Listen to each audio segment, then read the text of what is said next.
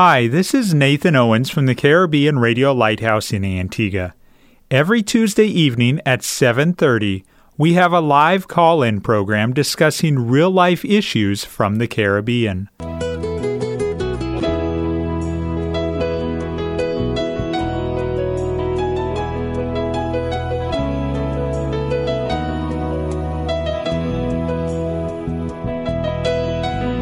Sanctify them through thy truth. Thy word is truth. You're listening to That's Truth, a live call-in program with Dr. David Murphy, designed to answer your questions biblically in this confusing culture. Dr. Murphy has over 30 years of counseling and ministry experience here in the Caribbean and is ready to answer your questions according to truth. Good evening and welcome to another episode of That's Truth. I'm glad that you have tuned into the Caribbean Radio Lighthouse. I don't know how your day has been. I don't know how your week has been, but I am glad that you are listening to CRL. I'm glad that you are here and looking forward to you interacting with us. As usual, sitting across the broadcast desk from me is Pastor Murphy. Good evening, Pastor. Good evening, Brother Nathan, and thank you, listeners, for allowing us to be in your home this evening. There are a number of ways that you can interact with us on the program tonight. You can send us your questions. You can suggest a future topic. In fact, tonight's topic is a topic that was suggested by a listener, a question that was asked about this topic. Now, before we get to tonight's topic, we have a number of questions that have come in since we were last live, which was 2 weeks ago. Pastor, here's a text message from St. Kitts. Good night, Pastor. In Jeremiah 31:22, how long wilt thou, and the verse says, how long wilt thou go about, O thou backsliding daughter? For the Lord hath created a new thing in the earth. A woman shall compass a man. Pastor, the phrase, a woman shall compass a man, meaning that she is the father of her own child, referring to Christ, seeing he was not conceived by man, is it true? You know, when I first got this text, I thought it was a simple text to explain. And I did some investigation on it, and I was surprised at the variant interpretations in connection with this verse. Number one, I couldn't see the connection between the virgin birth in this verse. However I looked at it, it was puzzling for me. How does a person get the virgin birth out of this? And then I did some research in terms of some commentators, including some of the church fathers and some of the Reformed theologians. And to my great shock and dismay, a lot of them interpret this passage to refer to the virgin birth. But I was trying to understand, how can a woman shall compass a man? How does that devolve into an interpretation of the virgin birth? So I am not satisfied that it's the correct interpretation. I think it's a strained interpretation, and I think the best way to understand this text basically is to get the context of the passage to see what that was teaching. If you read the passage very carefully from Jeremiah 31, you'll see that it has to do with three main things. The first 14 verses, it has to do with the fact that Israel has been scattered and God is going to regather them. So you see that in verses 1 to 14. We can't read all of it, Nathan. But any person that reads that would see that it has to do with Israel who is scattered, God in his judgment has sent them among the nations. And then in verses 15 to 20, it talks about Israel no longer has to shed tears. That what's going to happen is that the Lord is going to regather his people. Israel is going to repent, and he's going to bring them back into Palestine. And then we come to the last section, which has to do that to incentivize them to start preparing to return. We have that particular verse that you mentioned there in Jeremiah chapter 31:22. As a matter of fact, if you read the few verses before, you'll see that the Lord tells them, look, put up some signs along the way because you're going back home. Read it for just a moment. I think if you read verse 20 to 21. Okay. Jeremiah 31:20 says, Is Ephraim my dear son? Is he a pleasant child? For since I spake against him, I do earnestly remember him still. Therefore my bowels are troubled for him. I will surely have mercy upon him, saith the Lord. Verse 21, set thee up waymarkers, make thee high heaps, set thine heart toward the highway, even the way which thou wentst. Turn again, O Virgin of Israel, turn again to thy city. Again, he's calling Israel to, you're going to go back the same path you were carried into. So put some sign marks, as it were, because you're going back home. You're certainly going back home. Then after he says that, the next verse, verse 22. How long wilt thou go about, O thou backsliding daughter? For the Lord hath created a new thing in the earth. A woman shall compass a man. Right. So he's now saying, why do you delay? Why do you turn about so often? I'm calling you to go back home, but what's the point of the delay? Why haven't you returned? Why are you halting about this returning? And then the Lord gives a promise, as it were. He said, a woman should compass a man. And it's a new thing the Lord will begin in the earth. And again, he's going to create a new thing.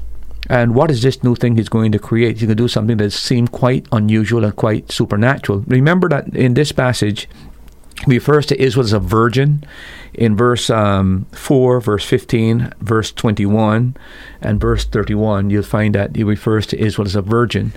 So this is the woman who will compass a man. And the idea here is that the woman is Israel. Okay. And the word there, compass, by the way, it has many different meanings, but in the Hebrew language, it means to be brought around. It means to march around or walk around. It means to skirt. It means to make a circuit. It means to circle about. So what he's saying here is that the man in this passage, just like Israel is the woman, because she's described as a virgin, she is the weak vessel. The great, and what the word here, man, by the way, is a mighty man. That's the term that is used there. So what is he's really doing? It's like a proverb that is being presented here, and he's saying that this weak nation of Israel that I'm going to bring back home, she is going to skirt around and come around this great mighty man, which is Babylon, and that's the whole idea. That and not Israel can't do it by herself. God is going to supernaturally enable Israel to skirt or come around Babylon to go back home. That's the interpretation that I think is most viable, because if you read the whole context, it's about God bringing Israel back home. But that's like a proverb. A woman should compass a man. A woman should skirt around the man and come around as though bypass this great person who's supposed to block her way. God is going to create something so that she goes around and is able to return to her land. That, in my judgment, is the best and proper interpretation. However, I would admit that having looked at what some of the other senior and very great scholars have said about this passage, they do take this and take it to mean that it's referring to the virgin birth. I don't think, in my judgment, that the virgin birth needs any kind of support. I think it's very plainly taught in the Bible, especially in the book of Isaiah chapter 7, verse 14, a virgin shall conceive. It's also confirmed in Matthew chapter 1 and Luke chapter 1. So this is not a verse that I would use as a relevant text to prove the virgin birth. And I do think it's a strained interpretation to make this mean that this is a woman. And by the way, the word woman that is used here is not the same word used for a virgin in the sense that is used in the book of Isaiah. So I don't think that the interpretation here has to do with a virgin being conceived. I think it's a proverb. A woman should compass a man. God is going to do something extremely great. But it's just like a proverb or a euphemism that God is using. It's like a quote. You can go around the people and quote this verse, a woman should compass a man. In other words, Israel is going to skirt around this great, mighty nation, Babylon, because Israel is the woman, Babylon is the man, and she's going to bypass, and it's going to be something miraculous, because it doesn't seem any way that they can get back home except God intervenes. So this is going to be something God is going to do. So it's like a proverb that was given as an incentive to encourage the people. Why you keep halting? Why you don't return? So it's a proverb to incentivize them to return. But I am not in any way going to bash the interpretation that it could be referring to a virgin, the virgin birth, but I don't see it in the text at all. It doesn't make any connection at all, and I think that the interpretation is strained, but nonetheless there are many vital Bible scholars who indicate that this is their interpretation, but I don't endorse it. I think it's about Israel returning and God miraculously bringing her around this great colossal man that would block her way, and she's coming back home. That's the incentive. I see a number of verses here, and you referenced it, where God refers to Israel as a virgin of Israel. Is there a significance there? Any thoughts as to why he uses that phrase? I don't know in the passage in particular. I mean, it's like his daughter. It's a reference to the nation of Israel. Okay. She's special to him. I think that would be interpretation. But again, I think because that word is used again and again in the passage, I can see people taking it to mean that. But I can't see how in the world taking that. The word compass has nothing to do with gestation. It has to do with coming around, encircling. It has to do with bypassing, skirting, etc. So I think it's a strange interpretation. I just think it's one of those poetic expressions that the Bible uses to express this kind of poetically or allegorically. But I do believe that the proper interpretation is that a woman should skirt around this mighty man, meaning that Israel will bypass this colossal in her way, preventing her from returning. So God is saying, just it's like a quotation. A woman will compass a man. You're coming around this mighty object that stands among them, which is Babylon. I think that's the best interpretation as far as I'm concerned. Next question that has come in. Can you please explain Colossians 2:9, which says, "For in him dwelleth all the fullness of the Godhead bodily"? Again, I think the best way to interpret this passage is to read the context and see exactly why Paul brought in this particular verse at this point in time. If you read verse 9 for just a moment, this is what you just read. Verse 8. Colossians chapter 2 and verse 8 says, "Beware lest any man spoil you through philosophy and vain deceit, after the tradition of men, after the rudiments of the world, and not after Christ." Again, after Paul makes that statement, then he makes a statement in verse number 9 that Christ is the fullness of the Godhead bodily. What Paul is here dealing with, and we need to grasp the context, he's dealing with a Colossian heresy that is teaching that there is this knowledge, fuller knowledge than you find in Christ Jesus. And Paul is asking them to be aware of the danger of being spoiled. The word being spoiled means being led astray or being taken plunder, or like a person who is robbing a place, they collect the pillage, etc., etc. And he said that the way that they do this is through philosophy, and he's talking about the current contemporary system of thought that was in vogue in Colossae in respect to the fact that there was knowledge superior to Christ. And Paul calls it vain deceit, and that word means useless, empty, duplicitous deceit. And he said this after the tradition of men, and this has to do perhaps with the rabbinical teachings of the Judaistic element that was there in Colossae. And then he calls it the rudimentary elements of the world. And the word rudimentary means the basic elementary principles that cults and different groups would hold together. So this is a combination of Judaistic tradition that is married to this cultic teaching there in Colossae. And Paul is saying to these believers, don't be misled by this false philosophy, because you don't need anything other than Christ. Christ is all sufficient, and he's the one that you need to look to. And it's then in that context that he points out that Christ is the fullness of the Godhead bodily. And what that means is, and the term that is used there, by the way, when he says that for in him dwelleth, the word dwelleth means dwelleth permanently. And the fullness of the Godhead, the word is theotes, which has to do with the essence of God, the nature of God. So Paul is saying that in Jesus Christ, the fullness of the essence of God dwells permanently in him in bodily form, because he became incarnated.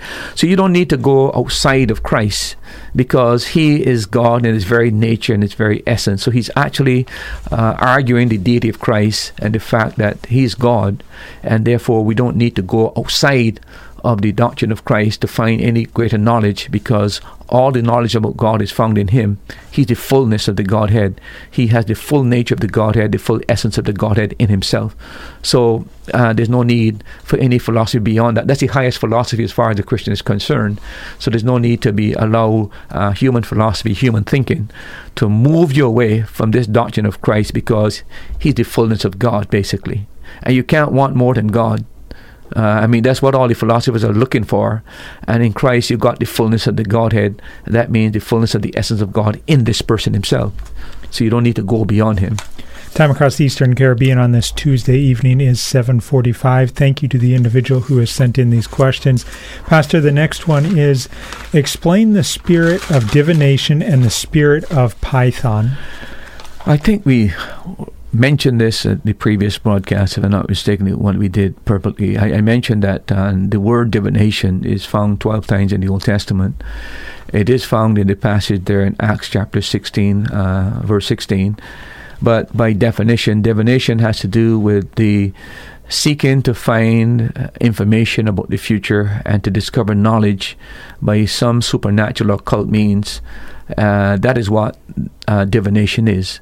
In the text in Acts chapter 16, it is described as fortune telling. This lady apparently had the capacity that people would go to her and to find out about the future, find out about maybe things about people, etc., etc. But she had the capacity, you might call it ESP or whatever, but she had the capacity to tell people things about the future. The word that is used here, spirit of divination, if you check in the concordance, is actually the spirit of Python. And the question is, why would it be in the Bible, in the Greek language, the spirit is Python? Why would the translators put the spirit of divination? Because in Greek mythology, Python was the name given to the serpent that dwelled at Pythos, at the foot of Mount Parnassus. And we are told that that serpent was guarding the oracle of the priests of Delphi. Delphi is a temple where they had a woman in there who was under the influence of demonic powers and who can heal and who can tell the future. As a matter of fact, Python was the god of healing, the god of medicine. That's why you notice that even in the symbol for medicine, you've got like a sword and you've got a serpent. Right, because that's the god of medicine, the god of healing.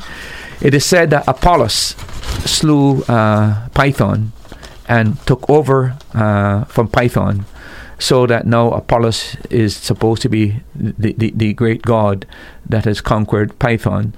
So the reason why they put the word spirit of Python has to do with the fact that this woman who was there at Delphi, oracle that would be able to tell that she was the patron of the god of divinity, the god that would divine. So this is why that term is used there in that particular passage. It's the same thing as divination. She was just functioning as a medium through which the demons would speak. And so that's why that term is used there. But it has to do with divination. It has to do with seeking knowledge outside the pale that our Lord has indicated. Because in the book of the Old Testament, we are warned against any form of divination. We look to God, we look to the Scriptures, we don't look outside Scripture. And all occult means that try to find and to divine the future are contrary to Scripture and condemned in Scripture. This is something that's forbidden. But this lady is a person who had the capacity to fortune tell. And as I tried to point out, Python was the god that this woman worshipped, and was the serpent that protected her at Delphi that Apollos is supposed to have killed. So it has to do with this matter of divination, has to do with fortune telling and telling the future. Next question that has come in. Pastor, why was Jesus called the Son of David and is the seed of a woman? I don't know if that's supposed to be what is the seed of a woman? No, I think when I read the question, I think the person is trying to say why, if he's a seed of a woman, why he still needs to be called the Son of David. And there are two reasons for that. He's called the Son of David because all the prophetic writings and all the writings of the Old Testament indicate that the Messiah is going to come through the line of David. So he has to be the son of David. So when you trace back his genealogy, he must be able to go through the Davidic line. If he doesn't go through the Davidic line, he's not the Messiah. But he also has to be the seed of a woman because he must not have an earthly father. And that's why he's called the seed of a woman and not the seed of a man. He didn't have an earthly father. God was his father. He was conceived of the Holy Spirit. So he's both this. But on Mary's side, Mary is on the side of David. Again, she comes through the lineage of David. And then his stepfather Joseph, which is the legal person that he would have the throne, he's also of the lineage of David. So he must be a son of David because he must come to the Davidic line. But he must also be a seed of a woman. He must not have an earthly father. So that's why he's given that distinction, because if he didn't make that distinction, you would think that he would have an earthly father because he comes through the line of David. But he comes through the line of David through Mary, and he comes to the line of David through the stepfather. And Joseph, being his stepfather, is the legal father, so he inherits the throne to him. But he must be only of a seed of the woman because he has no earthly father. So it's important that he both be a seed of a woman and also be the son of David. That's how important the credentials are for the Messiah. When the Messiah came on the scene, Israel had to know that this is the Messiah, and he had to come to a particular pedigree and genealogy, and it must be through the Davidic line. But at the same time, he must not have an earthly father. He must only be the seed of the woman. And that's why you have those two parallel passages. Remember in Galatians chapter 4, when the fullness of time was come, God sent forth his son, made of a woman, made under the law. And by the way, the uniqueness about this matter, seed of the woman, because in the Bible it's always the seed of the man, it's never the seed of the woman. But this was a unique supernatural event to take place. It's called the virgin birth, where one would be born without a father, because the Holy Spirit would be the one who would act and implant the seed in Mary's womb. The next question, who was Israel's first judge? We all know that the case with Israel in the Old Testament, that God established judges in the Old Testament in order to deal with the problems Israel was encountering, because Israel refused to, first of all, purge the land of all the ungodly tribes that still remained there. And as a result of that, Israel's disobedience, God decided that he would leave some of those nations in the land itself, and they would test Israel, and because of Israel's disobedience, there would be a thorn in Israel's side. But God in his compassion, every time there was a problem and they were invaded, they would cry unto the Lord for help, and the Lord would raise up what is called a judge. And the first judge in the Bible is Othniel, and he is the one that helped Israel to be delivered from the king of Mesopotamia. You find that in the book of Judges. So he's the first judge that we know in Scripture.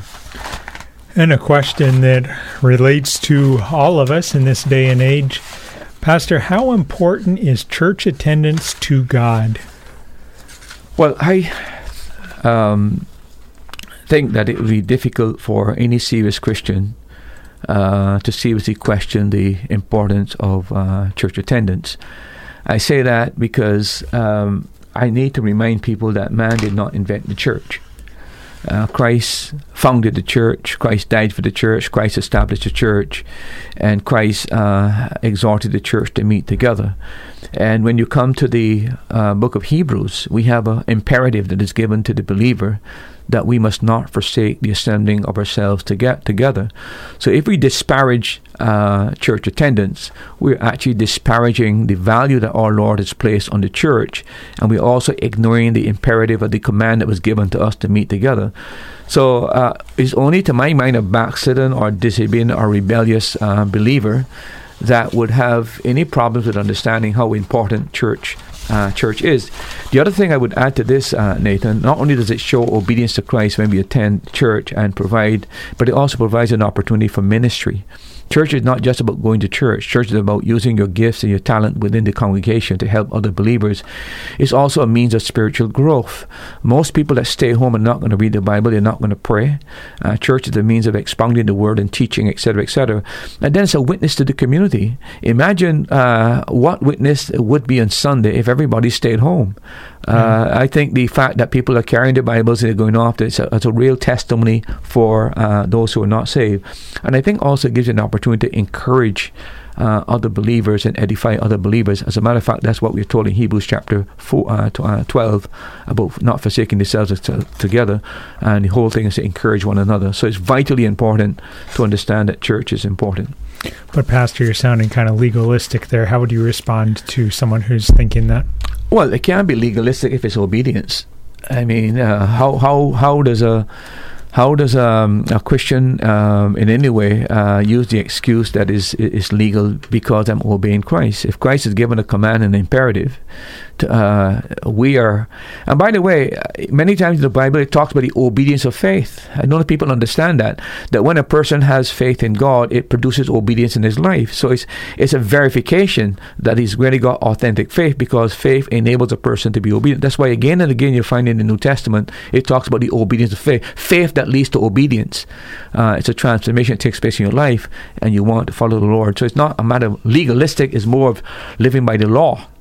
And which is following the dictates of the Ten Commandments to the core, and you're not living in the spirit of the law.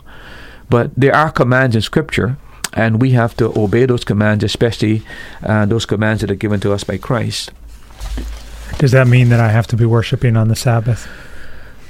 That you have to be worshiping on the Sabbath? Oh, no. We worship on Sunday because we commemorate the Lord's birth, the Lord's resurrection, and also the pattern that was followed by the early church, beginning in the book of Acts and going into the first century. I've heard it said again and again by people who belong to Seventh-day Adventist Church that Constantine changed the sun. That never happened. What Constantine did was to endorse what was already going on and made it possible for the church members to meet. But he never was the one that started it. He just endorsed it and facilitated it. If a person, look, I'm very, very open to this subject. If a person is convinced in his spirit that they should work on the Sabbath, the Bible says that every man be fully persuaded. So I'm convinced I should worship on a Sunday. I don't see why people are condemning those who worship on Sunday, because they're convinced on the basis of the resurrection of Christ, the practice of the early church, and also New Testament pattern. I don't know why they make it an issue. But if a person is fully convinced in their mind that the Sabbath is the day that they should worship God, I'm not going to quarrel with that person, because Paul said it's a matter of conscience. Let every man be fully persuaded. Pastor, we have a WhatsApp question that has come in from a listener. Can a person who accepted Jesus Christ yet backslid go to heaven? Look, if the person is referring to the fact that this is a genuine Christian who has come to faith in Jesus Christ and now has gone back and backslidden, the answer to that question is yes. If a person understands what true salvation is, when a person is saved, and by the way, I'm doing the series in the book of Romans. I would suggest that if people haven't listened, listen to it. I'm dealing with the section of believer security. But the Bible is very, very clear that a believer wants to put their faith and trust in Christ, and generally the believer is justified. That means that the believer is declared righteous before God. It means that all his sins are forgiven and pardoned. The believer is sealed with the Holy Spirit until the day of redemption. That means that when a person truly puts their faith and trust in Christ, the Holy Spirit seals him until that day, and that seal cannot be broken until that day when our Lord comes back and returns and take him to be a believer. The Bible also tells us that the believer is incorporated into the body of Christ by the baptism of the Holy Spirit, and you read that in Corinthians chapter 12. We're all baptized into the body of Christ. So the believer is taken and put in the body. The Bible also said that the believer is united to Christ. He's placed in Christ. The Bible also says that nothing will ever separate the believer from God. And the Bible says there's no condemnation for the believer in the future. There are 8 different reasons Paul gives in chapter 5 of Romans why the believer is eternally secure.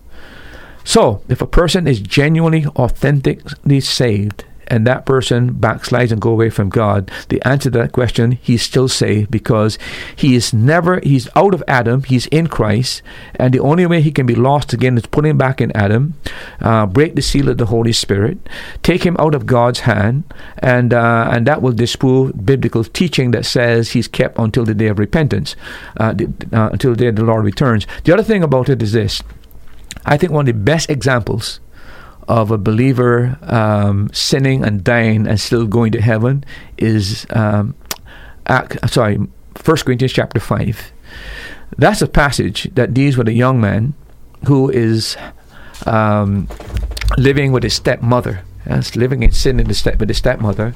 And the believers in Corinth are so tolerant that they are boasting of how liberal and tolerant they are to accommodate this young man. And the Apostle Paul writes to them, and he says to them that they need to purge out the lot, put the young man out of the church. But if you read the text very carefully, Paul goes on to say that put this man out of the church if he doesn't repent, and let the devil destroy his body. But then Paul says that his spirit might be saved in the day of Jesus Christ. I think that's a significant statement. Now, I cannot think of a sin worse than this, than a man living in incest with his own stepmother. Yeah. But yet the Apostle Paul is saying, discipline this man. If he doesn't accept it, doesn't repent, put him out of the church. Let Satan destroy his body. But notice that his spirit might be saved in the day of Jesus. I think, to my mind, that's one of the greatest supports to let a person know that you can actually go away from God and your body be destroyed, and yet be completely redeemed, your spirit redeemed. I tell people this: the way God deals with a backslider is very, very simple. Number one, God brings conviction in his life, and he'll use different means to bring conviction in that person's life. It might be listening to the radio, it might read a track, and then God confronts him. Somebody within the Christian community confronts him about his sin. If that doesn't get a response, God chastens him. And Hebrews chapter 12 talks about that. Hebrews chapter 12 says, if you're not chastened as a person who is in a backslidden state, you're not a son, you're a bastard. That means you're an illegitimate son. As long as you're a Christian and you are in sin, the Lord is going to chasten you. If you don't respond to that chastening, what happens? God cuts his protection over you. He delivers you up to Satan, and then finally he cuts you off. There's a sin unto death. He removes you prematurely. That is how God deals with a believer who is living in continuous rebellious sin and would not repent, etc., etc. The taking the person out and cutting them off early is part of God's divine dealing with the backslidden person. So a backslider can backslide and be still safe and still secure. Pastor mentioned that he's preaching through the book of Romans, and if you're interested in tuning in and listening to that, to be sure you tune in on Sunday evening at 8:15 for the program entitled Sermons of Grace. The time across the Eastern Caribbean on this Tuesday evening is 3 minutes after 8 p.m. You're listening to the Caribbean Radio Lighthouse, broadcasting from the beautiful island of Antigua on 1160 a.m., 92.3 FM, and online at www.radiolighthouse.org. And for this program, we are also live on Facebook Live. Go to the Caribbean Radio Lighthouse Facebook page, click on the Facebook Live video feed, and you can comment your questions. If you'd like to call and be put live on the air, call 268-462-7420. If you'd like to WhatsApp or text your question, send it to 268-782-1454. Another question that has come in. Good afternoon, Pastor Murphy. In the book of Daniel, chapter 3, Nebuchadnezzar said that the fourth man he saw in the fire was like the Son of God. Was the Son of God an understanding at that time in history? I think we've got to be very careful we don't project our knowledge of Christ being the Son of God and put that into the Old Testament. And remember, you're here dealing with a pagan whose name was Nebuchadnezzar. It is interesting when you look at the passage, it's in Aramaic, because part of the book of Daniel is in Aramaic language. And in actual fact, the word that is used there for God is the word gods, the son of a son of the gods. That's what it should be literally translated, a son of the gods. That's the literal translation. And by the way, he explains to us what he meant by that. Look at verse 23, and then verse 25, and then read verse 28. 23 or 25? Read 22, 25 first, and okay. Then... Daniel chapter 3, verse 23 says, "And these three men, Shadrach, Meshach, and Abednego, fell down, bound into the midst of the burning fiery furnace. Then Nebuchadnezzar the king was astonished, and rose up in haste, and spake, and said unto his counselors, Did not we cast 3 men bound into the midst of the fire? They answered and said unto the king, True, O king. He answered and said, Lo, I see 4 men loose, walking in the midst of the fire, and they have no hurt, and the form of the 4th is like unto the Son of God. Yeah. In verse 28. Yeah. Then Nebuchadnezzar spake and said, Blessed be the God of Shadrach, Meshach, and Abednego, who hath sent his angel and delivered his servants that trusted in him, and hath changed the king's word, and yielded their bodies, that they might not serve nor worship any god except their own God. So what's the antecedent of angel? Sons of God. What he said, I'm seeing a supernatural being. That's what he said, like a supernatural from God. That's what he's saying. But he hasn't got any idea about the Son of God that is going to come in the future, which we know as a result of New Testament truth. So this is just Nebuchadnezzar seeing a being, a 4th being in the furnace, and he's saying, I see one like the Son of God, the supernatural being that the gods have sent. And he said that this supernatural being is an angel that has protected Daniel. The truth of the matter is, there's no doubt that the person in the furnace was the Son of God. What do you call it? Theophany. So he spoke truth, but his understanding of the truth is, in his mind, this is a supernatural being that one of the gods has sent. But he doesn't identify him as the Jesus that we know about, the Son of God that was coming. He's just using a terminology there that talks about a supernatural being that the gods have sent down. So I don't think Nebuchadnezzar, as a pagan, had the background to understand about the Son of God coming in the future, and we must not project what we know today back into the Old Testament in order to prove a point. We don't need to prove a point that way. Pastor, we had an individual who called in last week and would like you to explain Mark chapter 16, verses 15 and 16. And they say, And he said unto them, Go ye into all the world, and preach the gospel to every creature. He that believeth and is baptized shall be saved, but he that believeth not shall be damned. Yeah, I think the first that probably sent it as a Church of Christ person, because they believe that baptism is absolutely essential to salvation. So what they've done, because they see that believe and is baptized will be saved, they say, you see what I'm telling you, that baptized is mandatory for salvation. So I think that's why it was sent in. But they need to read the other part of it. The person that's not going to be saved is the person that's not believe. The emphasis on believe is not on the baptism. But of course, in the New Testament days, let's be very honest, when a person came to faith in Jesus Christ and was baptized, that was the proof that they really was following the Lord. It was a visible manifestation that they had committed themselves to Christ. And you know what that meant? That meant death. That meant persecution. So in actual fact, the two of them almost ran together. The real person in the New Testament times that really was saved would be seen to be saved, the person who was baptized, because that was a visible sign of showing to people that he was converted.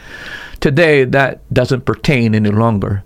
But the point there is the person that is not believing is the one that is going to be damned. And that is the key that is emphasized. The other thing I would like to say this, and this might cause some concern for people, that verse is not in the oldest manuscripts.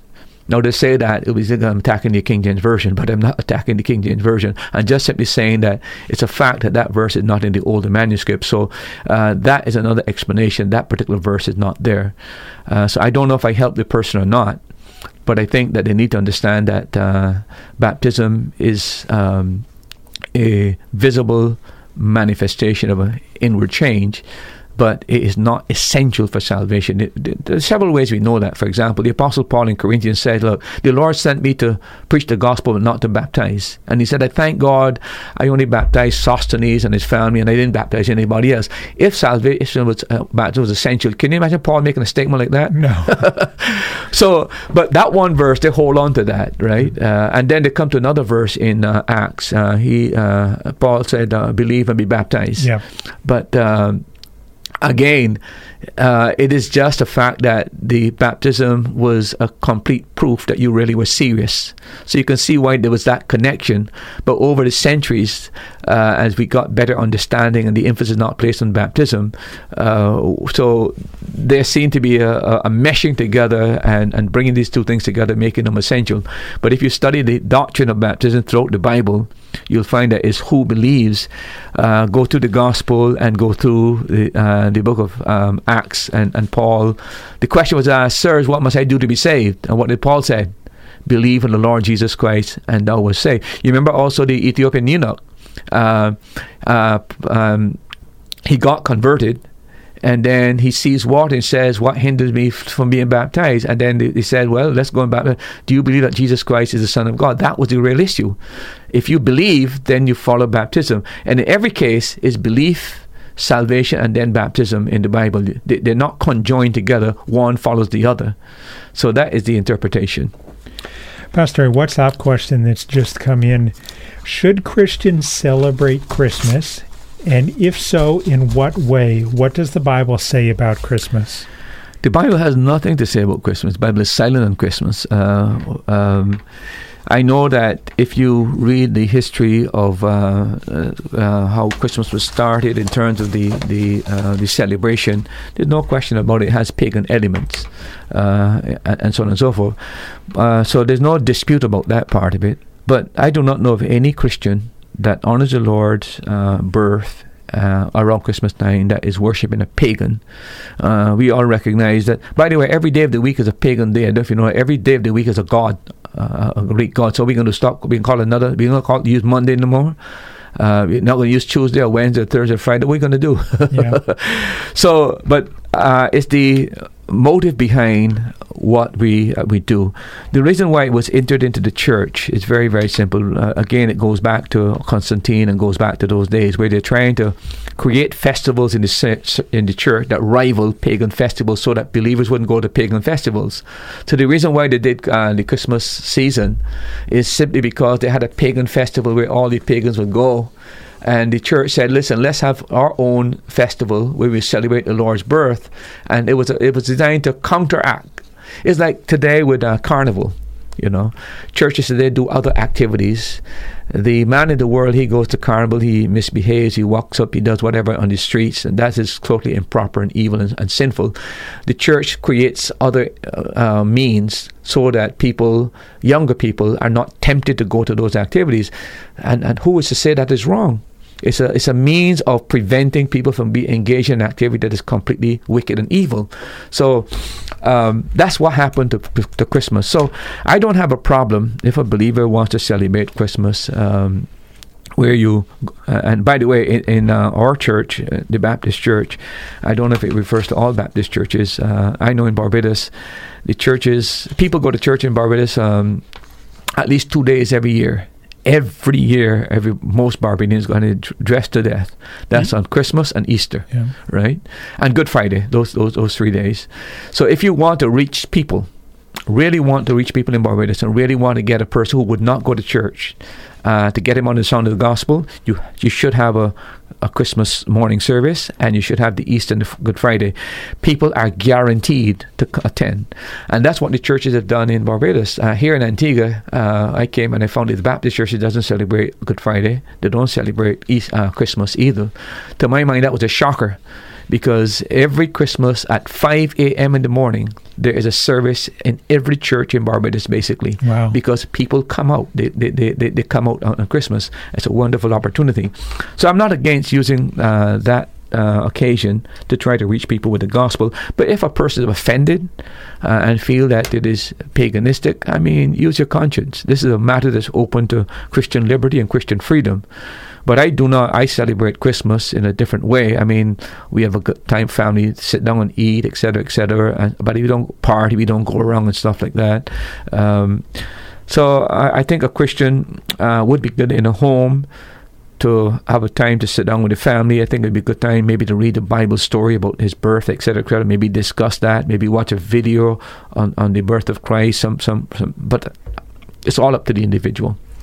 Pastor, we have a caller from Antigua. Thank you for calling, and go ahead with your question, please. Yeah, good evening to the panel. Hi, good evening, sir. How are you doing, Mr. Williams? Not too bad, and you? Fine, thank you. Brother Nathan, what's up? I'm doing well. Good to hear your voice tonight. I didn't see you on Sunday. Yes, had issues with equipment at the station here. Okay. Pastor Murphy. Yes, sir. 2 questions, please. Sure. Concerning Paul, when he had blaspheming against God and killing the Christians.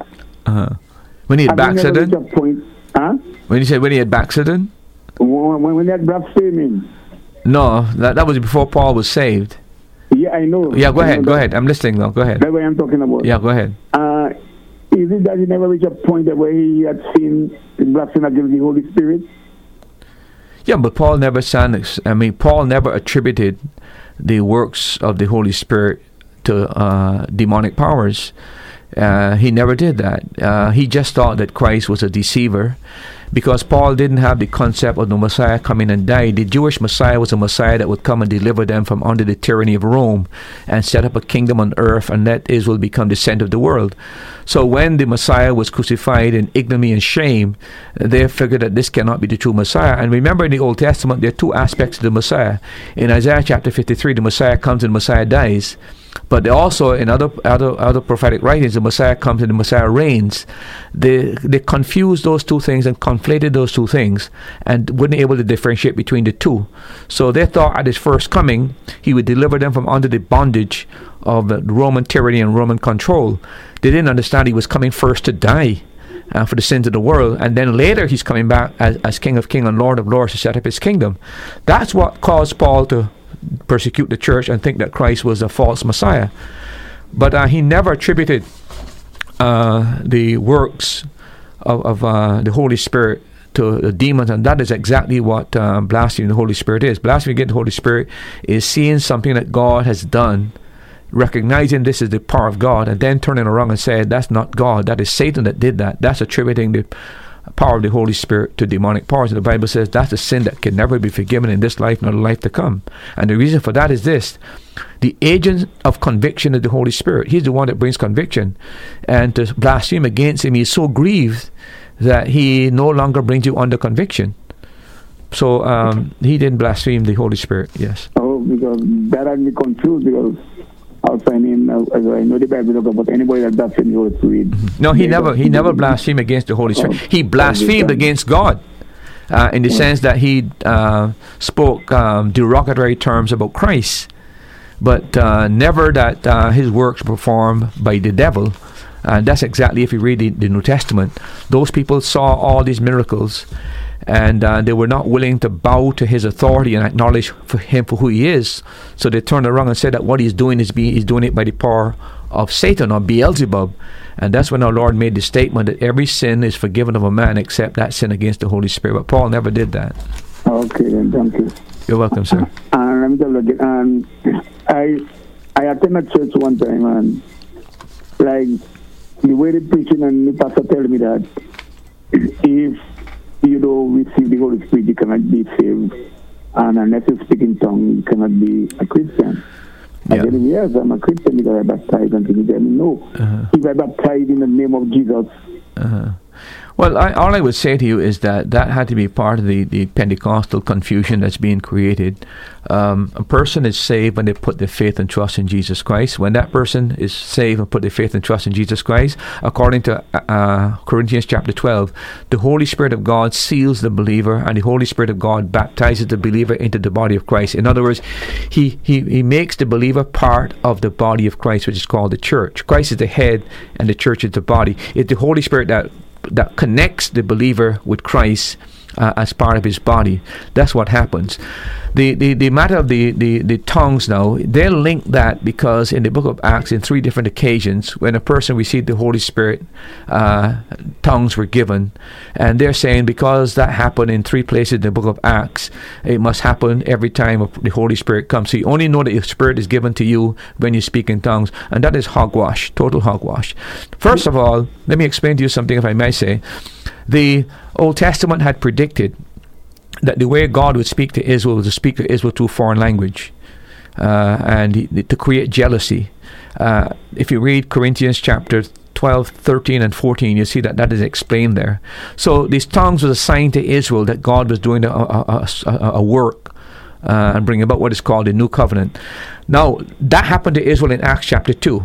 When the Gentiles were being accepted into the church, the same event had to occur in Acts chapter 10, because the way of salvation, the way it took place, had to be done exactly as it was to the Gentiles, so there'd be no division in the church. You got a Gentile church and you got a Jewish church. So whatever happened to the Jew in Acts chapter 2 had to happen in Acts chapter 10 to the Gentiles, because it's one church, one body. And then when you come to the other passage where a person was baptized, a group was baptized, John's baptism, but were not baptized with did not know about the Holy Spirit, being baptized by the Holy Spirit. Paul turned around and they were baptized, and again the Holy Spirit was given, and they spoke in tongues. Again, you're dealing with Jews that have left Palestine. They've listened to the ministry of John the Baptist. They've gone back to their home. Meanwhile, Christ has died. They don't know what has taken place about his death, etc., etc. Now Paul is preaching after those many years. He begins to preach about Christ and explain to them this truth, and they realize, look, we only knew about John's baptism. We didn't know about the baptism in the name of Christ. And then Paul explains that. So this same thing has to happen. Otherwise, you're going to have 3 different churches now. Right, so you're going to have the Jewish church must be the same as the Gentile church, and this group of Jewish believers who were under John's ministry but had left and gone back home, they have the same experience. So that is designed so that there's no confusion about what happens in the church, right? But when you go to Corinthians chapter 12, 13, and 14, we explain that the Holy Spirit, the gift of tongues, is a gift of the Holy Spirit, and he is sovereign, and that not everybody speaks in tongues. Paul points out in the book of Corinthians, he asks the question, do all speak in tongues? And the way it's structured in the Greek language, if you know Greek language, the answer is no. There are 2 ways of answering a question. One, that the answer is yes, and the answer is no. If you read the way that is structured, it's very clear that Paul intended the answer to be no. So in Paul's judgment, not everybody is going to speak in tongues. Paul makes it clear that it's a gift that the Holy Spirit sovereignly gives to people, and to make it that every single believer has to speak in tongues is the most distorted teaching that you'll find in the Bible, and there's no biblical support for that whatsoever, because Paul himself made it very clear that tongues is not going to be a gift that everybody has. Yeah, because one of them man telling me about if I'm baptized in the name of Jesus, the Father and the Son, it's a wrong baptism. Yeah. Supposed to baptize in the name of Jesus Christ only. I tell him why? So what was Matthew chapter 28? Yeah. Good response to him. Again, these are people that for some reason they get off on tangents and they emphasize one simple aspect of it's like the Jehovah's Witness who makes the name Jehovah the very gist and everything. Jehovah, everything is built up. It's like the Seventh-day Adventists who make the Sabbath the whole world. And all of them are missing one thing. What matters most is Christ and Christ alone. So these are all distractions from the supremacy and the sufficiency of Christ, but they can't see it. Because what happens to any man, whether he gets to heaven or not, is not whether he worships on the Sabbath or whether he claims to be baptized by some spirit or whether or not he speaks in tongues. What matters is, does he know Christ as Savior? Does he trust in the Lord Jesus Christ? Exactly. That's exactly what matters. Pastor, one more thing before I go. When the Bible in Proverbs tell you, he that flattered against his neighbor, what does that mean? He what? He that flattered. He that flattered? Yes, against his neighbor, yeah. Well, to flatter, it's just, it's like me beefing you up and making you feel good, but I have ulterior motives, right? Or it could be that I know something about you, but I flatter you that you can speak well, when in actual fact, you may not be able to speak well. Or maybe I say that you're very good looking when I know you're not good looking. You get what I'm saying? To flatter somebody is to actually misrepresent the truth. Normally, in order to ingratiate yourself into the favor of that person. So you're not supposed to flatter your neighbor. You're supposed to speak truth to your neighbor and speak truth in love. That's what the New Testament teaches. So you have to make sure that you're not telling people things because you have an ulterior motive by telling them something very pleasant in order to maybe get some favor from them. Don't misrepresent the truth when it comes to your neighbor. Speak truth to your neighbor. Don't misrepresent the truth. Okay, I had a different day. I did like if you jealous or whatever. So thank you for the explanation. Well, it could be. I mean, you could look at that element, but generally speaking, flattery is about misrepresenting information in order to gain some favor, and it normally is telling people things that are not true in order to gain their favor. That's generally what flattery is. Okay, then thanks. You're welcome, sir. I will listen up here. God bless you. Thank you very much for the call. Have a blessed rest of the week and continue encouraging others to listen to CRL. Time across the Eastern Caribbean is 8:25 on this Tuesday evening. You're listening to the Caribbean Radio Lighthouse, broadcasting from the island of Antigua on 1160 AM, 92.3 FM, and online at www.radiolighthouse.org. This is a live interactive call-in program. It's called That's Truth. It airs every Tuesday evening. If you have a question, you can call and be put live on the air at 1-268-462-7420. If you'd rather WhatsApp or text your question, you can send it to 1-268-782-1454. Tonight, we're going to begin discussing a topic that all of us experience at some time. So I can guarantee that if you're listening to the program tonight, this program will apply to you to some degree. It might be in a relationship, it might be in the workforce that you'll experience this topic. It doesn't matter if you're a Christian or if you're a non-religious person, we will all experience this topic. For some, our topic will result in depression. For others, it will spark anger. Our topic tonight is rejection. Pastor, do you want to give us a brief overview of this topic before we delve into it? Well, I think everybody knows that it's perhaps one of the most painful, devastating experiences a person could ever have, this concept of rejection. As a matter of fact, I learned this past week that MRI studies have shown that the same area of the brain that experiences physical pain, that when you are going to rejection, that same area is targeted. So that gives you an idea that this is a very, very, very painful experience for a person to encounter. I don't think anything ravages the heart more or demoralizes the person's spirit more than to be rejected. It kind of chips away at your self-image. It chisels your confidence, and it cheapens your sense of self-worth.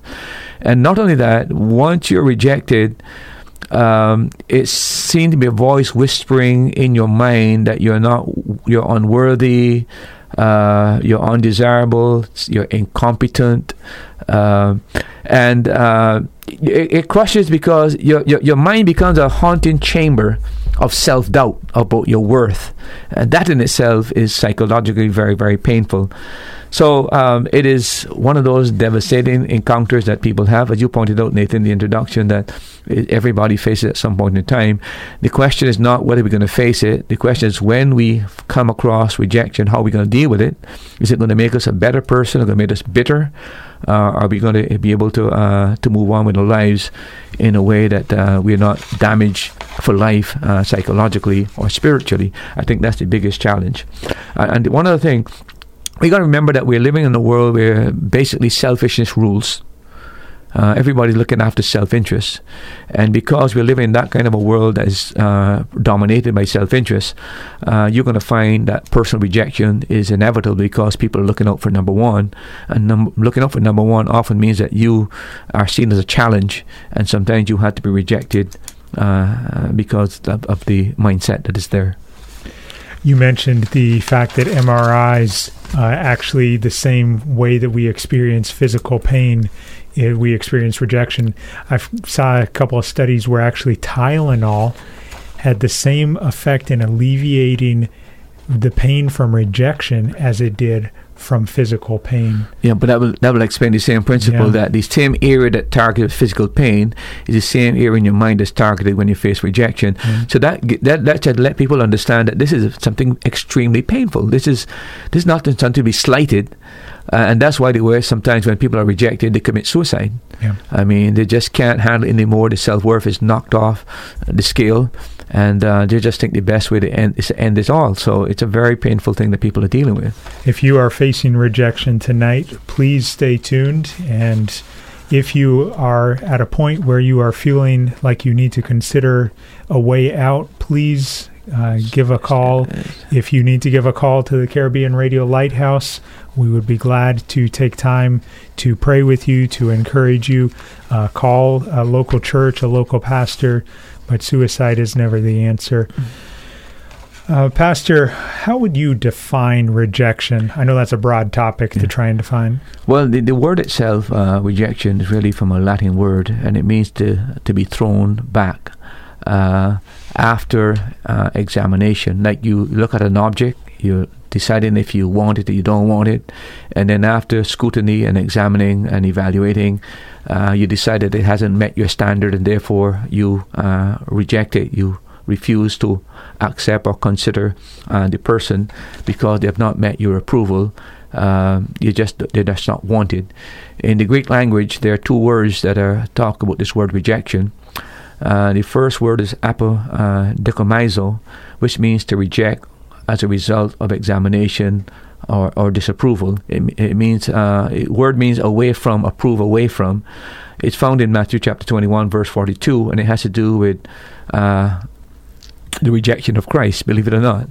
That he was rejected. The stone that the builders have rejected, referring to him. So he has faced rejection.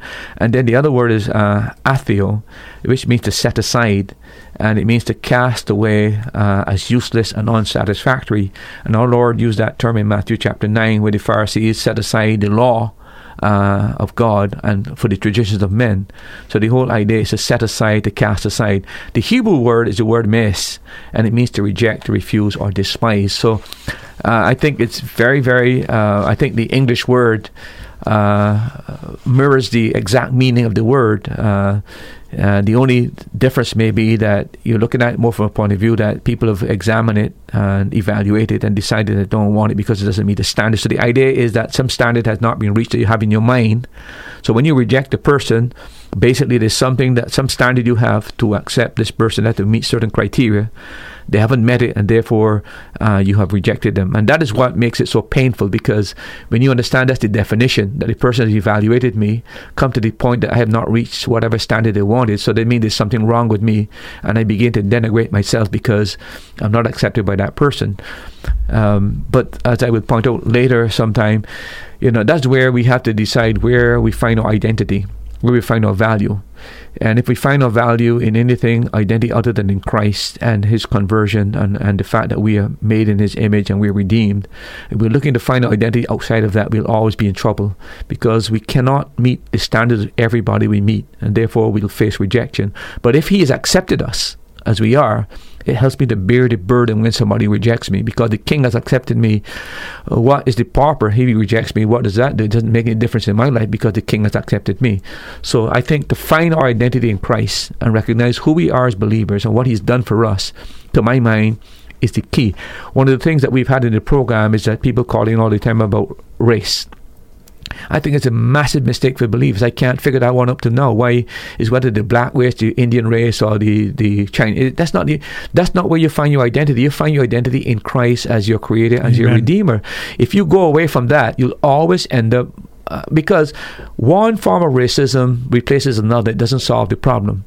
The identity in Christ and knowing who you are is really the means of dealing with the problem. So I'm a little bit puzzled when people keep making racial things all the time and again. They're missing who they are as believers. And I think if we all find our identity in Christ and God's as creators, I think that becomes the basis of dealing with each other, and that helps to restore the dignity that people have lost. I want to just whet the appetite of those who are listening, and I'm not asking you to share all the information right now that you'll share in the future, but do you really believe there's a way to overcome rejection? Yeah, again, let me just use an illustration here. Christ is our example, is he not? He's our example in everything. Yeah. Was there anybody more rejected than he was? No. I mean, I can't think of a person who did so much good, performed so many miracles, did such great teaching, but at the end of it all, he ends up with a handful of disciples, and the vast majority of people who benefit from his ministry turn around and totally reject him. But what kept him all that time was his relationship with God, his Father. That's what kept him, even on the cross, when he cried out, my God, why has my forsaken me? It was looking to God and depending on God that enabled him to go through this whole crisis. And the ultimate resource that we have to understand when it comes to rejection, we have to have a relationship with God. That is the key. If God has accepted me, and he is the supreme leader of the universe, it doesn't really matter these Lilliputians called men rejecting me, because he has accepted me. If I have that mindset and that philosophy, it's just like me, Nathan. I might say this. I don't fear talking to any man. I don't care who that man is. And here's my mindset. He's a man like me. Okay, he might have a degree, he might be a man like me. He was made like me, right? The only asset I have against him is that I am redeemed, right? So I don't fear talking, because every man I see, he's a man like me. That mindset has enabled me to deal with any person I'm dealing with. I don't think he's pink, blue, black, or green. It doesn't matter who he is. I don't think he's a lawyer, doctor, what it is, because he's a man like I am a man, and he's of my nature. So why should I feel that he is superior to me? That mindset has helped me to be able to deal with any person I need to talk to without any fear or intimidation. Same thing has to be carried over when it comes to this whole matter of rejection. If we have the right relationship with God, even though we would be rejected and it's painful, it's our relationship with Him that stabilizes our lives and gives us purpose and meaning so that we can rise above this problem that we have. You're mentioning a right relationship with God, and for the individual who's just tuned in, has maybe never listened to the Radio Lighthouse before, maybe doesn't even know what Christianity is about, can you define that? What is a right relationship with God? How do I start a right relationship? Well, a right relationship begins when we begin to understand what's the problem with man. The problem with man is alienated and man is estranged from God. And the reason why that has happened is because of the fall of man. Man has inherited a sinful nature from Adam, and that sinful nature has man with a tendency where man does evil. Man does not pursue righteousness. He doesn't want holiness. God has decided to deal with that problem. And God has decided to deal with that problem by sending His Son, the Lord Jesus Christ, to die on the cross, to take man's place, to die in man's place, etc. And He has brought about a transformation in a person's life who puts their faith and trust in Jesus Christ. So the key thing here is to establish a relationship with God. One has to come to Jesus Christ. He is the door. He's the means. He is the one that is the mediator that takes the hand of God and the hand of man, and He brings to them together. And that's what the Bible calls reconciliation. People who are at war are now reconciled into a relationship of friendship. That takes place when we put our faith and trust in Jesus Christ. So it must begin with our conversion, our faith and trust. When that happens, a new relationship begins, and because we are clothed in the righteousness of Christ and our sins are forgiven, God now can deal with us as His Son. And that's why we can talk to Him, we can commune with Him, we can pray to Him, we can intercede with Him, because we now become God's child, and that's the relationship becomes. So there's two relationships going on. So it's a bilateral relationship. What I mean by that is prayer is you talking to God. Reading the Scripture is God talking to you. So this has to be an ongoing, where God is talking to you through His Word and you're talking to God through prayer. That is how you develop a relationship, but that requires time. Every single relationship requires time, and that's where believers begin to grow in the grace and knowledge of God as they connect with Christ in that kind of a personal relationship. You're listening to That's Truth, a live interactive call-in program on the Caribbean Radio Lighthouse, and we are beginning to discuss the topic of rejection. Pastor, is it beneficial to categorize rejection into different categories or forms? Well, I'm not sure if you can define and truncate them and put them into nice little categories, etc. But I do think that there are different types of rejection that it's worth mentioning. For example, we all know there's rejection when you end a relationship. There are people who are into a relationship, and then for some reason one of the partners decides to terminate the relationship, and the other person feels rejected. That is a form of rejection. Sometimes it works the other way. You've got what I might call unrequited affection for a person. In other words, this is not a relationship now that is started and is broken up. This is a relationship that the one desires to start, so they're showing all this affection to an object, another person, but all that you've done to try to win this person over to your side, they just don't reciprocate and give you the same affection that you're showing. That's another form of rejection. It's not that the relationship has started, but you're trying to start a relationship and the person does not seem to be interested. Another thing is like losing a job. If you are fired from a job or you're made redundant, you can't help but feeling that the company didn't value you enough to keep you. Why did they keep other people and I'm the one that has to go? So in a real sense, you can feel that the company has rejected you.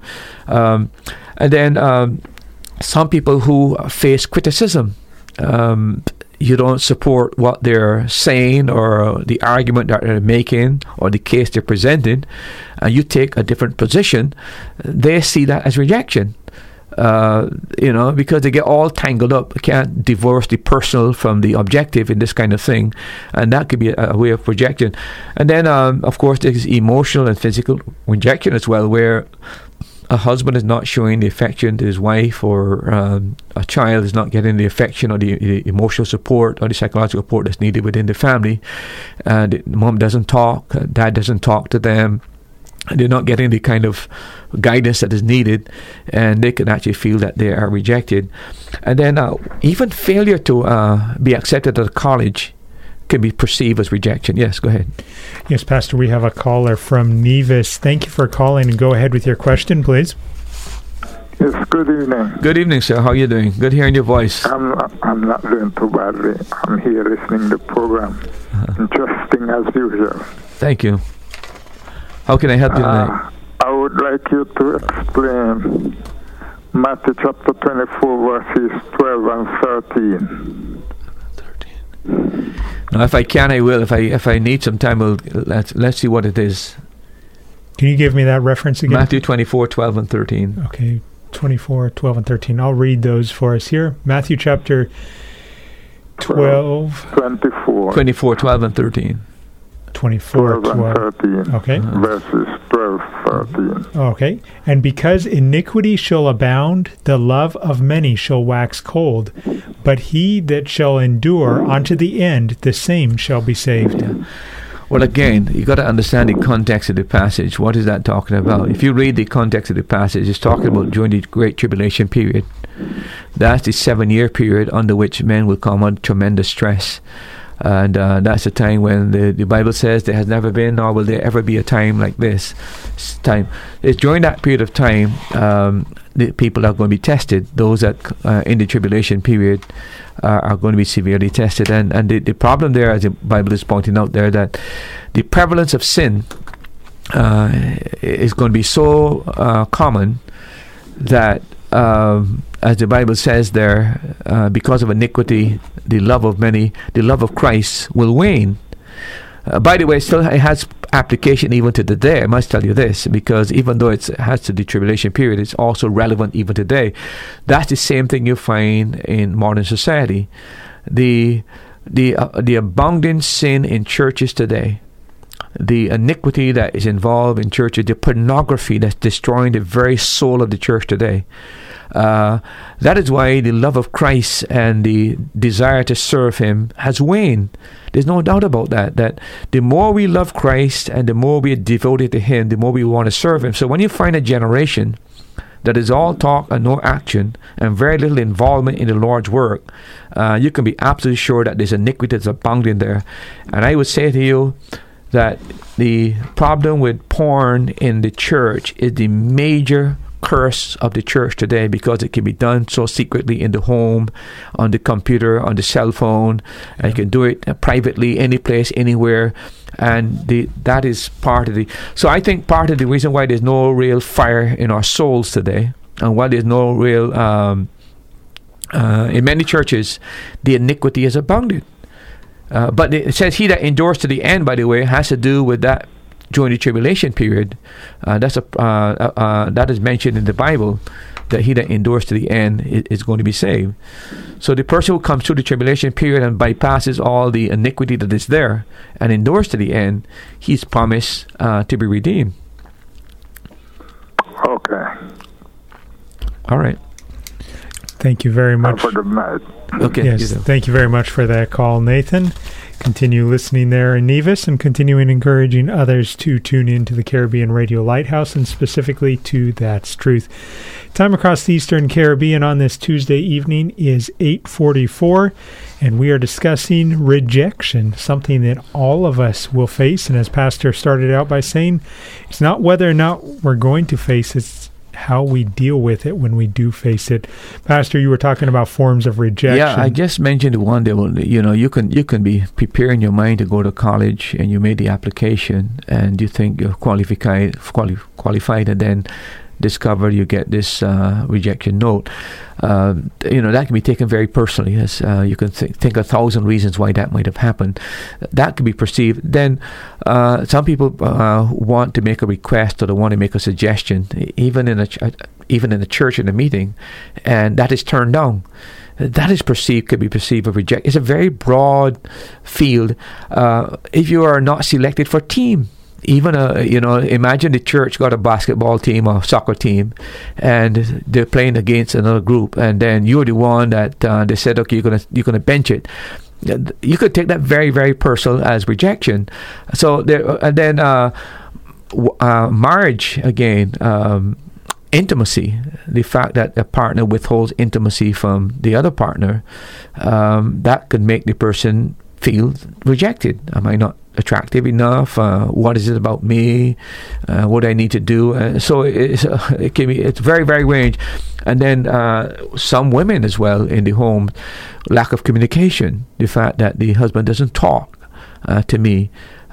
He has time to talk to everybody else, but he doesn't talk to me.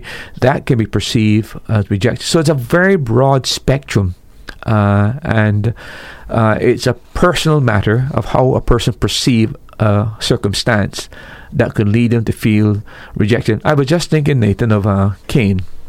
Yeah. I mean, you think about that just a moment. He brought an offering. His brother brought an offering. The Lord accepted his brother's offering and rejected his, and he felt totally rejected. Who did he take it out on? His brother. He took it on his brother. And that's the same thing when we talk about responses. There are people who, if a person is trying to win a person favor to start a relationship, and they are turned down, the person goes and make a relationship with, this person now becomes their enemy. They target that person as a kind of a revenge and speak evil against them, because that's what happens. I was thinking also of, you remember Ammon, who... Well, this is not a romantic relation we would endorse. Remember, he loved his sister. I remember that he betrayed her and raped her. But he loved her greatly. But then when she turned around and quarreled and fret because he was raped, the Bible said he hated her afterwards, because to him, she rejected him. And he now took out his hatred on his own sister. So it takes very different forms, and it all depends on what circumstances are and how people respond to it. Time across the Eastern Caribbean on this Tuesday evening is 8:47. Pastor, what are some of the effects of rejection? Well, the impact is again very broad and very very wide and very devastating, very deep as well. You mentioned a moment ago anger. When anytime a person is generally rejected, it's a natural response that they be angry. And by the way, we get angry for 4 reasons. We get angry either because we're hurt, because we're frustrated, because there's some injustice, or because there's some fear. Those are the 4 basic reasons why we get anger. Then sadness is another one that people respond. They become morose and melancholy, morbid, etc. Depression, downcast, disheartened, dispirited. And depression is just a prolonged period of being in the blues, down in the dumps. Jealousy and envy is another result of it. We mentioned again Cain and Abel. Bitterness, resentment and anger leads to this bitterness. Vengefulness is another one that people decide that they reject it and get my pound of flesh, and they're going to make sure they get that. Fear of being rejected again. Once you're rejected once, you have a diminishing evaluation of yourself, your self-worth, and there's always in the back of your mind that if I was not accepted to this person, and they've evaluated me and discounted me, chances are this might happen again. So you live in a state of trepidation and fear that it could happen again. Anxiety about the future, especially when a person has been ditched and they are now wondering, will I ever find a partner who will care for me? There's also the sense of abandonment. I have been used and now I'm being abandoned. And of course, the feelings of inferiority. I'm defective, I'm deficient, I will never measure up. That's another effect it has. And then, of course, loss of self-worth. I'm not valued very much. And self-rejection. I wish I was never born. that becomes a problem as well. What should I do if I have that thought cross my mind? Well, again, if you wish you were never born, you're going to have to wrestle with that with Scripture. Because, again, as a believer, you always got to go back to Scripture. And if God is sovereign and God gives life, I have to face the reality that the fact that I am born, it is God's will that I be born. So I'm going to have to deal with my mindset as to what the biblical teaching in regards to this whole matter. So the only way to deal with these matters is to confront falsehood and error with truth. The only way to deal with that, and truth is found in Scripture. So you've got to go to Scripture to find comfort, and find comfort in the God of the Scripture. So that would be my initial answer to that response. I mean, there are other arguments as to find out why the person feels this way, etc., then try to maybe answer some of the concerns that they may have. But initially, if you're going to deal with these problems, we got to find out what the Bible teaches on these matters and go to the truth to counteract the heresy and the falsehood that is so much used by the enemy to poison our minds and to destroy our peace and our happiness in the Christian faith. The other one is self-blame. It's my fault. I'm to blame. And the other thing I would say is that feeling that you're a pawn in a game and that you're just being used by people. Those are 15 different reactions that effects that it has on people. There may be more, but I think that is a sufficient scope to kind of encompass many ways that people deal with rejection. I know we're throwing a lot of information at you this evening, very practical information and things to consider. If you want to listen to this episode again, there are a number of ways that you can do that. You can tune in on Saturday afternoon at 3:30 until 5 p.m. on the Caribbean Radio Lighthouse, and we will be rebroadcasting this same episode, and you can take notes and absorb the information in more detail.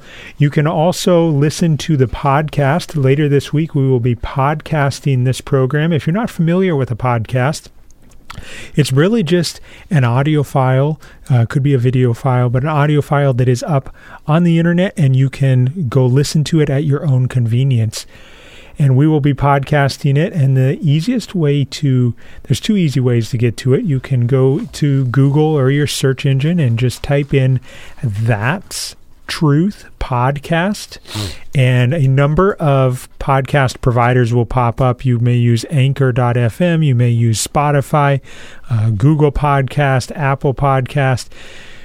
Choose any of those major ones, whichever one you prefer, and you can open it up and then type in That's Truth Podcast, and you can look for the latest episode, and it'll be called Rejection. Or you can go to our website, or go to radiolighthouse.org, scroll down to the second picture that you see, which is a large microphone, and right in the middle of it, you're going to see a circle, and it says podcast. Click on that link, and inside of there, you will see a link for That's Truth Podcast, and you can look at our whole archive of episodes, and we have well over 100 episodes on different topics. So if you're looking for a good resource to encourage a friend, Pastor mentioned the dangers of pornography and the effects of pornography. We have a whole series on that, how to overcome it. We have a series on dating, on marriage, on cults, a lot of different topics, a lot of great material, and we would love to make that available to you and to your family and friends as a resource. Pastor, what are forms of rejection that are normal, or reactions that are normal for rejection? Well, people respond differently depending on the nature of the rejection. And there's no common response, but there are some certain common elements within the different responses, and I'd just like to just mention a few. I did allude to one or two of them already. One of the things is to plot revenge. This happens a lot in romantic relationships, that, you've rejected me, you've hurt me, and I'm going to do some damage to you. And that they go about secretly plotting the downfall or something that is detrimental to the person that rejected them. The other one is withdrawing and becoming antisocial. I'm rejected, nobody cares, that kind of thing. And so I become a kind of a recluse. I become very reticent in how I deal with people, don't respond to people.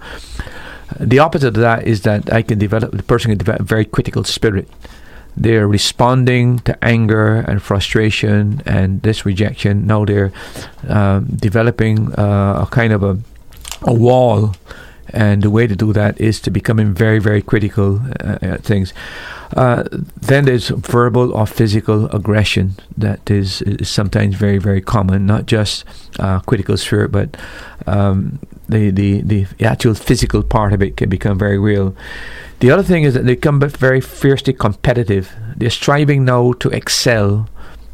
Because the rejection seemed to be some kind of deficiency or fault in themselves. They're trying to correct that, and in the process they're going to the other extreme now, where they're such a perfectionist now, they don't even realize it, that they're making themselves worse in terms of being accepted by others, because they're now becoming more demanding and becoming more stringent. But that is a counteraction, so they've gone from one extreme to the other. The other thing is they can develop what is called morbid introspection. And what I mean by that is that they keep looking into themselves all the time, analyzing themselves all the time. And when you go into yourself, analyze yourself, take it from me, you don't feel good about yourself, because you see all your faults, you see all your mistakes.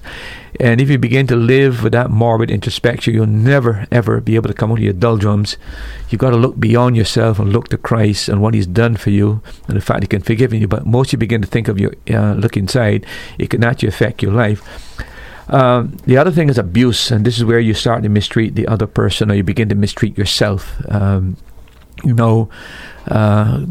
eat. If you eat too much. But this is actually punishing yourself because something wrong with you because you're being rejected. Escapism, and that is seeking solace through some means, like become addictive. You might turn to drugs, you might turn to alcoholism, or you might become very, very promiscuous. That is your way of escaping reality. I can prove that I am worth something, and now I become so loose that every man can have me or every woman can have me, basically. I'm reacting to that to try to regain my self-worth. That is another thing. Could you escape to entertainment like television? Oh, yeah. I'm glad you mentioned that, Nathan. That is one of the most common ones. Or Facebook. Facebook. Any of these different social things that you can get involved in. So you're trying to compensate for it. And then self-hurt. It's another thing I mentioned before, suicide, maybe taking pills, etc., etc.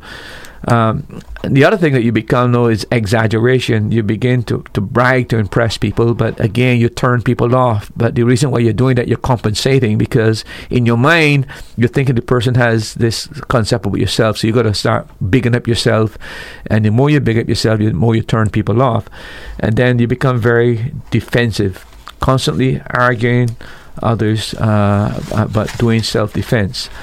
And here's another thing that's very important. You become a people pleaser. Because you've been rejected now, you live a life where you're trying to get the approval of people, and everything you're doing now is to please other people. So you're now losing your identity. You're now losing who you are, and you're going through a treadmill now of trying to win people's affection, etc., etc. I mentioned also that you might become a perfectionist. You might feel that because the person has rejected you, you try to be perfect. And then the other one is rebellion. I think there's another very, very important one where you reject all authority figures now. And you begin to live life on what I call a performance-based life, where your acceptance is about how you perform.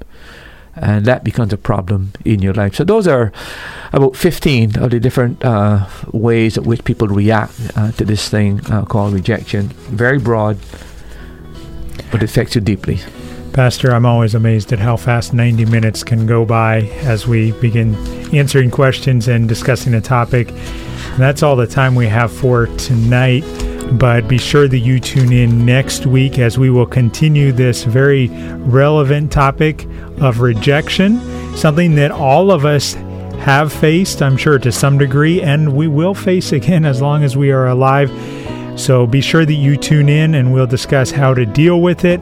Encourage your friends that may be facing rejection to tune in next Tuesday to That's Truth here on the Caribbean Radio Lighthouse. Stay safe and keep your radio dial turned to CRL. Thank you for joining us for today's program. We pray that the Holy Spirit uses the truths shared from God's Word to strengthen your faith. Now you've heard it. That's truth.